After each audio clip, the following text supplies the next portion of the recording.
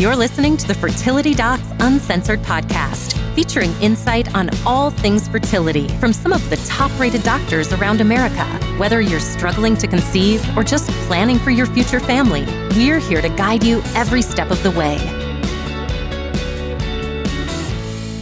Today's podcast is brought to you by Ovation Fertility, a leader in the field of IVF lab services. Ovation partners with some of America's leading fertility specialists to provide a range of services to support fertility treatment, including fertility testing, IVF, egg donation, surrogacy, genetic testing, and long-term storage of reproductive material. You can learn more about Ovation at ovationfertility.com. Hi, everyone. We're back with another episode of Fertility Docs Uncensored. I'm one of your hosts, Dr. Abby Evelyn from Nashville Fertility Center. And today I'm joined by my charming colleagues, Dr. Susan Hudson from Texas Fertility Center. Hey, how's it going? And Dr. Carrie Bedient from the Fertility Center of Las Vegas. Hey. Y'all doing good? We're doing great. What have you guys been up to this weekend? All the things. We have had a very medical weekend. My daughter broke her arm. My one of our family friends' boyfriends was working on a car, and the fender won, and so he got a big old gash in his arm. So ouch. He doesn't have insurance. So we sewed him up at our kitchen table after, and so we have had a very medical weekend this weekend. And I would just assume not do that. Like, I know that we do medicine for a living. None of this stuff bothers me. Everybody is fine, but I would just assume not. Like, I know I was on call, but I was not on call for any of this. I was on call to make babies. I was on call to do an Easter egg hunt. I was on call to do all of those things, not to fix bones and big gashes. Aw, my puppy's getting fixed this weekend or on Monday. So what kind of puppy do you have? She's a Cavachon. So she's half Cavalier King Charles Spaniel and half Bichon Frise. Oh, wow. Have you fully consented her that this means that she won't be able to have babies in the future without IVF? And does she really know, like, has she waited the 6 months since signing the forms to know that this is really, or 6 weeks or whatever the old Medicare rules are? Yeah. This is one of those times that she really doesn't get a voice in it. And technically, even with she would have to use should have to have donor doggy eggs because they take out their ovaries as well as their uterus and fallopian tube. Oh, I didn't know that. Oh, so she's going to have hot flashes and everything. Doggy hot flashes? Oh, never thought about that before. I never thought about that either. Like, when we got a rescue pup, and we've had her for 10 years now, but when I give her belly rubs, I can still see the line of blue stitches underneath. When I was in college, I had a rescue pup, and she lived with us for almost 18 years. So she was with us for a really long time, and she got fixed before we officially took ownership of her. They did her surgery and all that stuff. And I guess they use like some sort of like metal or non-dissolvable suture, because you could always feel underneath her little scar. You could always feel like her fascial incision. They probably are moving around so much they want something that's permanent, because they could rip it open pretty easily in that first month or two. Apparently they can do it laparoscopically now. I don't think our vet's doing it laparoscopically. I imagine they're going to do a little incision, but yeah, apparently they can do laparoscopy now. So spay and neuter is female versus male. Is that the deal? Spay is female, neuter is male. Why do you suppose they call it different things? As my husband says, let's web search this. Let's Google it. Yeah, because we don't object to Dr. Google ever. No, yeah. We don't want anybody to Google us, but hey, if we want to Google what the vet's doing, it's okay, right? Let's see.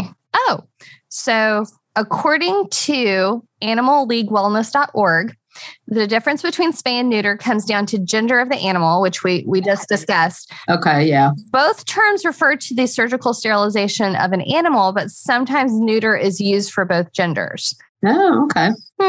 So our vet friends out there are going, okay, they're idiots. They don't know this stuff. But what I Googled was, do dogs have hot flashes? And so this one popped up with, do dogs have menopause symptoms, which is, of course, what hot flashes are. And it says there's no menopause in dogs. So older female dogs continue to have heat cycles, but they just become further and further apart, which I think is really an advantage to being a dog that no one has discussed.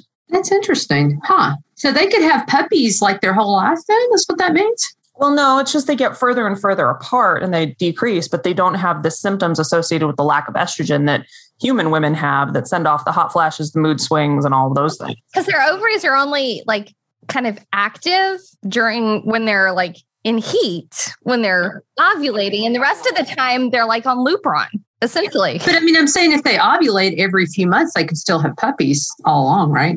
Well, they could, but it said that those heat cycles get further and further and further and further apart. So eventually it just stops. And so there's no opportunity for them to have a heat cycle then to have puppies as they get older. Oh, okay. All right. So now that we've answered the animal questions, what are the human questions that we have? We really didn't answer the animal questions. We were just asking the animal questions. Fortunately, we know more about humans than we do animals. At least I think we do, right? Most days of the week, at least.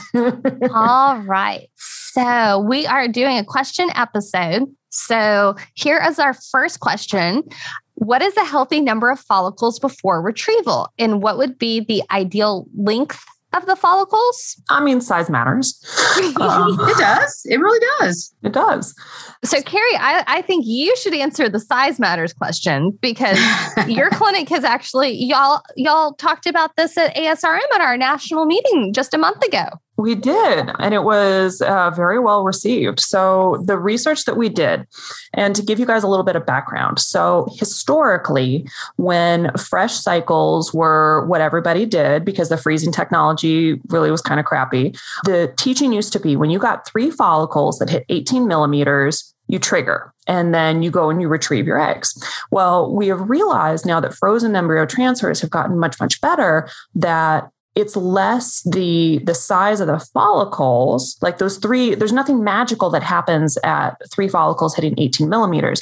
Part of the reason we found that was optimal when you're doing a fresh transfer is because your hormones start to go a little bit more haywire as the follicles get bigger than that. And so it impacts the uterus. And it makes the uterus less receptive. And so that's why we triggered at those 3 follicles being 18 millimeters. So what our clinic did, because we're research nerds and embrace that fully, is that we took measurements, because we do freeze all cycles. So we took measurements of people going through retrieval and said, okay, if the egg comes from size X follicle, what's the likelihood that it's going to make a good blastocyst?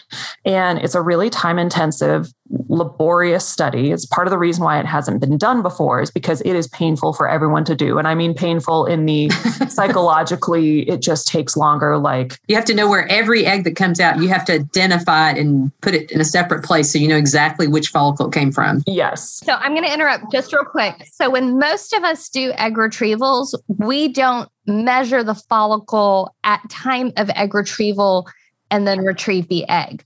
Whereas at Carrie's clinic, they do this because they're doing these studies. So that it makes a difference. You can't just ask your own doctor this because most people aren't doing what her clinic's doing. And Carrie's measuring the follicle, which is the fluid-filled sac around the egg. We can't actually see the egg because it's microscopic. So what Carrie's really talking about is the size of that fluid-filled sac that's important. Exactly. So for the time that we did the study, and we don't do it all the time either, because like I said, it is very laborious to do this. So when we were doing the study, we had an ultrasonographer in there. And so she would measure the size of the follicle. Then we would go in, we would drain that fluid, take the egg out, and we would track it and we would see how it did. And so we would lump together all of the eggs that were 18 to 20 millimeters, 20 to 22, 22 to 24, and so on. And we had them broken up into a zillion different groups, which let me tell you how much our embryologists really loved doing that. All for science. All for science. But what we found is that there's really not a size of follicle that is too big, because traditionally people would say, oh, you're getting in the 20s, you're going to have post-mature follicles, they're not going to be as good. Well, that doesn't really exist anymore, because when we tracked them out, we found that you can have follicles that are 25, 26, 27 millimeters, and they do just fine. The embryos that they make are beautiful. Now, the sweet spot is usually, I would say, about 20 and higher. And there are some differences that we're trying to tease out between, do you have genetic testing or do you not? And so what we are finding is that the embryos that originate from these follicles, if you get a good embryo, it doesn't seem to matter whether it is from a really small follicle or a really large follicle. A good embryo is a good embryo, but you are more likely to get those good embryos from those bigger follicles. And so that's part of what we spent many, many, many, many man hours looking at. So, Carrie, I have a question then. So some of our listeners may be thinking, well, why in the world would my doctor trigger me when I had a bunch that are like 13 or 14? Why wouldn't they just keep pushing and letting them all keep growing and growing and growing? Well, what's the problem with that? So when you go too far, I mean, you're trying to hit a sweet spot here. Like, you don't want somebody who's going to be in a retrieval for a month. That is prohibitively expensive. It's mentally expensive. You don't want to keep going forever and ever. And so you're going to keep recruiting additional cohorts as they go through. And you want to make sure that you don't lose those eggs to ovulation. Like, there probably is a point where if you go out to 20 days, you're not going to get as good, but it all depends on the growth of the eggs. And I would say the medicines that we give to our patients to prevent ovulation, so things like Cetrotide, Ganirelix, Lupron, those types of things, there's only so much that those medicines can do. Right. Yeah. We can only prevent you from ovulating so long. It's going to happen. And I would say losing a bunch of eggs to an ovulation that occurred through the meds that we're giving to prevent ovulation is pretty infrequent, but it happens. I mean, it happens to every doc in every clinic more than once a year. And there are certain patients where we see it happening more often. Typically, I think older patients are more likely to break through. My 40 pluses. Yeah. Yeah. Or decreased ovarian reserve or high LH levels. Yeah. Those ovaries are less unreliable. They don't do quite what we think they're supposed to do a lot of times. So back to the question about healthy number of follicles before retrieval, I think that's a very personal question. And what I mean by that is that, you know, the more eggs we get, the happier we are. However, not all of us are blessed, and I'm amongst the diminished ovarian reserve people, not all of us are blessed to be able to have a cohort where we're going to get, 15, 20, 30 eggs. That just isn't necessarily in our cards. And I think it is more important, instead of being like, oh no, my ovaries aren't going to produce, that number, is doing what we can to produce the best quality eggs and thus embryos to get you to where you need to be. And so size does matter, but we need a good egg. So don't be too focused on that. And I would agree that quality definitely trumps quantity. But I think in our clinic, we sort of feel like, if we can get 15 or so eggs, that's kind of the sweet spot, maybe up to 20. But I find that when we do have some patients that get 40 or 50 eggs, a lot of times those eggs don't do so great. It's like your body can only make a certain number that are really good. And I think a lot of times those patients, sometimes we'll see poor fertilization, poor development, because just the eggs are just not that good for some reason. And I'd like to say, when you say you'd like to have 15 or 20 eggs, when you're saying that, that's because you have a higher likelihood of getting multiple potentially chromosomally normal embryos. Not necessarily, I need to have 15 to 20 eggs to get one baby. You have to understand, we're all perfectionists. We're OCD, I's dotted, T's crossed. That's how we help you get to that baby point. And we take all of these inputs from all these different directions. And it's like, what can we do to make sure we get that baby? So we like to have a little, wiggle room if possible. But when I do egg retrievals, at the point that I get 7 eggs, I'm like, I can get a baby out of that. I can get babies out of fewer eggs and, vice versa. But at that point, that's the point where I start talking and relaxing. Yeah, because me too. I'm so that's when I start breathing. So I hope we're able to answer that question. Good stuff. Good stuff. All right. So our next question. Hi, I am 33, have a 17-month-old, and while trying for number 2, found out that I have DOR, or diminished ovarian reserve. AMH is 0.6, antral follicle count is 5 to 6. I understand that means that I have a low quantity of eggs, but could you explain why that could lead to fertility trouble? I might not have a huge supply of eggs if I am still ovulating 1 egg each month. Why does it matter? P.S. I have moved forward with IVF and I'm stemming for my first retrieval now with 6 follicles growing, but have always wondered this. Thanks for the podcast. It has been very helpful as I've been gearing up for IVF. Well, that was great.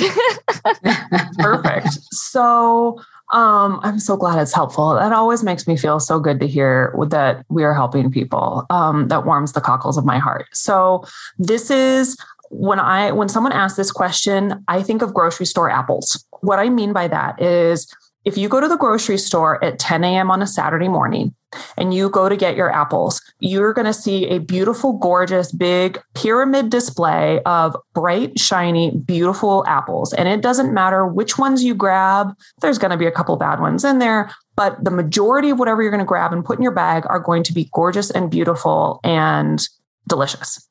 When you go to that same grocery store at 11 p.m. on a Sunday night, because it's taking you that long to get there, and you go to that same apple display, you're down to the single layer of apples. They have not restocked yet. The truck doesn't come till tomorrow morning. And so there are still some good apples in there, but you are far more likely to encounter the bruised, the worm-filled, I've been dropped by the child who is using them as batting practice in the middle of the produce section, those types of apples. And so it doesn't mean you're not going to get a good one. You just don't have as many to choose from because the restocking just hasn't happened. And so it's the same kind of thing. So it means that over the course of time, your eggs have become atretic, meaning they have died off, which is normal. That's what eggs do. Some people, they happen a little bit younger than others. And you have fewer to choose from. And so it doesn't mean you can't get a baby. It's just we have less to work from. And we know that any bag of apples we are going to grab, like if you get those prepackaged bags, there's always going to be one or two bad ones in there.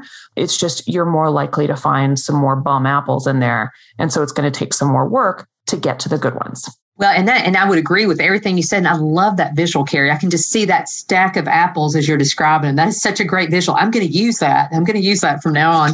My mentor, when I was in residency, who was one of the people who inspired me to go into this, his analogy was tomatoes, but it was exactly as you described. It was warmed my heart. Absolutely. Tomatoes are actually probably better than apples. They're a little bit more delicate, and eggs are a little bit more delicate. The one thing I would say about our listener's age, she's 33. I think when we first started checking AMH as a routine, probably 10 years ago, I think a lot of us thought, oh my gosh, if the AMH is low in a 33-year-old. I mean, early on, I think we were saying, well, it's like you're acting like a 40-year-old. But we know now that genetically the eggs that you make at 33, even though you may not have as many as average 33-year-old, are still genetically a 33-year-old egg. About half of them are genetically normal, half of them are not. And so, I certainly learned going forward that it doesn't necessarily mean you can't get pregnant. And I've certainly had women in your age range with low AMHs that just get pregnant with oral medicine or with injectables. But just you worry a little bit more that if the egg count's low, that it's just going to be harder for you to get pregnant. And that, maybe when you get to be 38 or 39 or 40, maybe it's going to be a lot harder for you to get pregnant than somebody that's, your same age that has a good egg count. But bottom line is, the point I was trying to make is, age is protective and it's helpful. And the fact that you're 33, it's not good that you have a low AMH, but of all the people that have low AMHs, women in their early 30s are going to do much better than women in their mid to late 30s. All right. This one's a little bit lengthy. Hello, I am currently 36, almost 37, and my husband is almost 36. We have one son that is almost 3. We conceived our son with no issues in our second month of trying. Now we've been trying for our second child for 8 cycles and had 1 chemical pregnancy. She did stop breastfeeding right around the same time as the chemical pregnancy. However, due to age and their impatience, they consulted an REI after 6 months of trying, and he ordered all the initial workup for both her and her husband and found nothing to be amiss. My OB-GYN is telling me to just be patient as we've already been successful with 1 child and that she's, quote, not infertile. Also because she was trying while also breastfeeding and that she needed to give her body time to readjust. However, consulting with the REI, he basically said her chances of conceiving naturally are greatly diminished because of her age, and that a woman her age will only produce about 2 healthy eggs a year. And then everything else has to go right in order for conception to actually take place. So he has recommended IUI with Clomid. The question is for a couple like themselves who has 1 child and there is nothing diagnostically wrong except being older, should they be proactive and starting their journey with the REI immediately? Or do you think we should give it some more time and be patient? I'm hoping it'll happen naturally again, but every month that goes by where it doesn't, I grow more impatient and sad. We really love your advice. So our listener does realize that we're REIs, right? Yes. So we're probably going to take the side of the REI because I think all of us would agree that there's no time like the present. And so it's nice to be just patient in some situations, but you want to have another child and, I get it. You want to have them closer together. And, typically if you've tried for 6 months after the age of 35, the American Society for Reproductive Medicine says it's reasonable to seek out help from a fertility doctor. And so, I don't think there's anything wrong with trying to speed things up a little bit. I do agree with your OBGYN. You're probably relatively fertile. It's just age makes a difference for everybody. But I think there's nothing wrong with doing Clomid and IUI. It's not overly expensive and it's not overly involved. And if you came to see me, that's probably what I would recommend. What are your thoughts, Carrie? Seen and agree with above. I would sign on to all of that. I think all of us tend more towards intervening early rather than later. If they want more than one kid, in addition to the child that they already have, I would definitely be more aggressive. I don't tend to be terribly patient either in this situation. It's been more than 6 months. Let's do it. Patience is not one of my attributes, I don't think. No. And we've mentioned this in some episodes before, that realize that our diagnostic testing is limited. And so just because all the tests we did, so making sure his sperm looks and is moving okay, and that your eggs technically look normal as far as we can tell, and your tubes look like they're open and healthy appearing, that doesn't mean that there's not something wrong. We know that statistically you should be pregnant by now. In that first 6 months of trying is your greatest chances.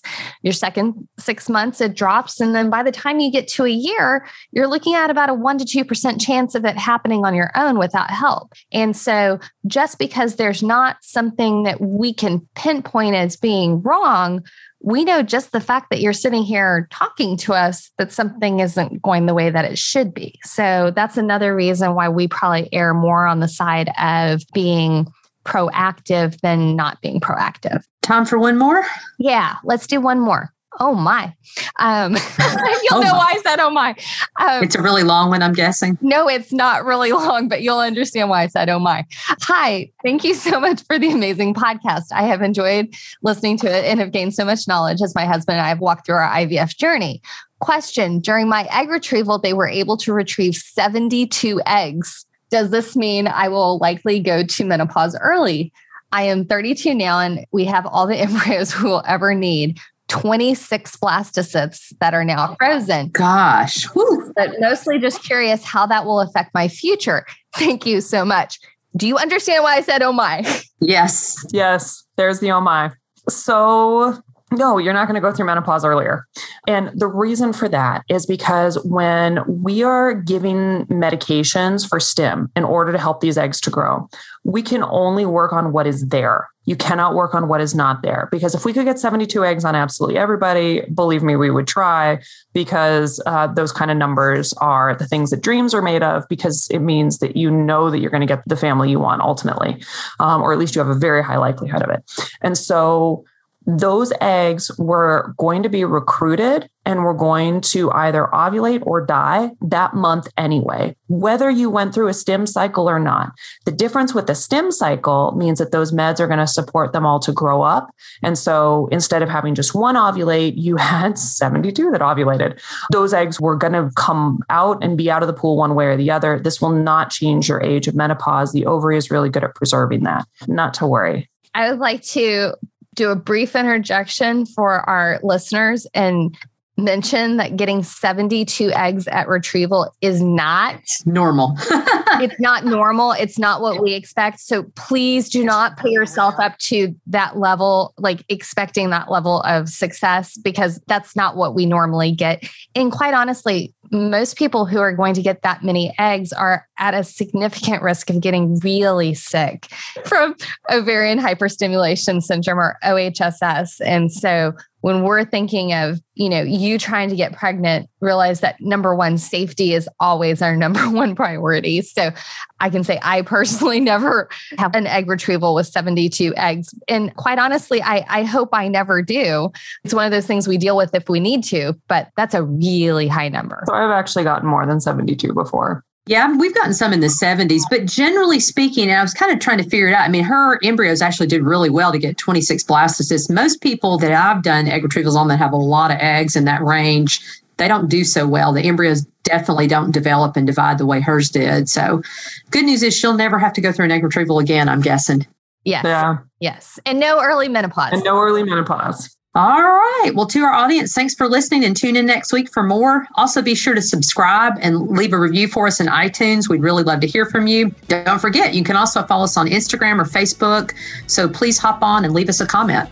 You can also visit fertilitydocs.uncensored.com to submit specific questions you have about infertility. All questions will be answered on our Ask the Docs segment, so don't hold back. We also love episode ideas, so let us know what you want to hear and what you're thinking about, and we'll go from there. As always, this podcast is intended for entertainment and is not a substitute for medical advice from your own physician. All right. We'll talk to you soon. Bye. Bye. Bye-bye. We want to thank Ovation Fertility for sponsoring today's podcast. On the road to parenthood, many of our listeners find themselves in need of fertility testing, IVF, and other related services, such as egg donation, genetic testing, or gestational surrogacy. Ovation is a one-stop shop for services that many people may need as they go through fertility care. You can learn more about Ovation services for hopeful parents at ovationfertility.com.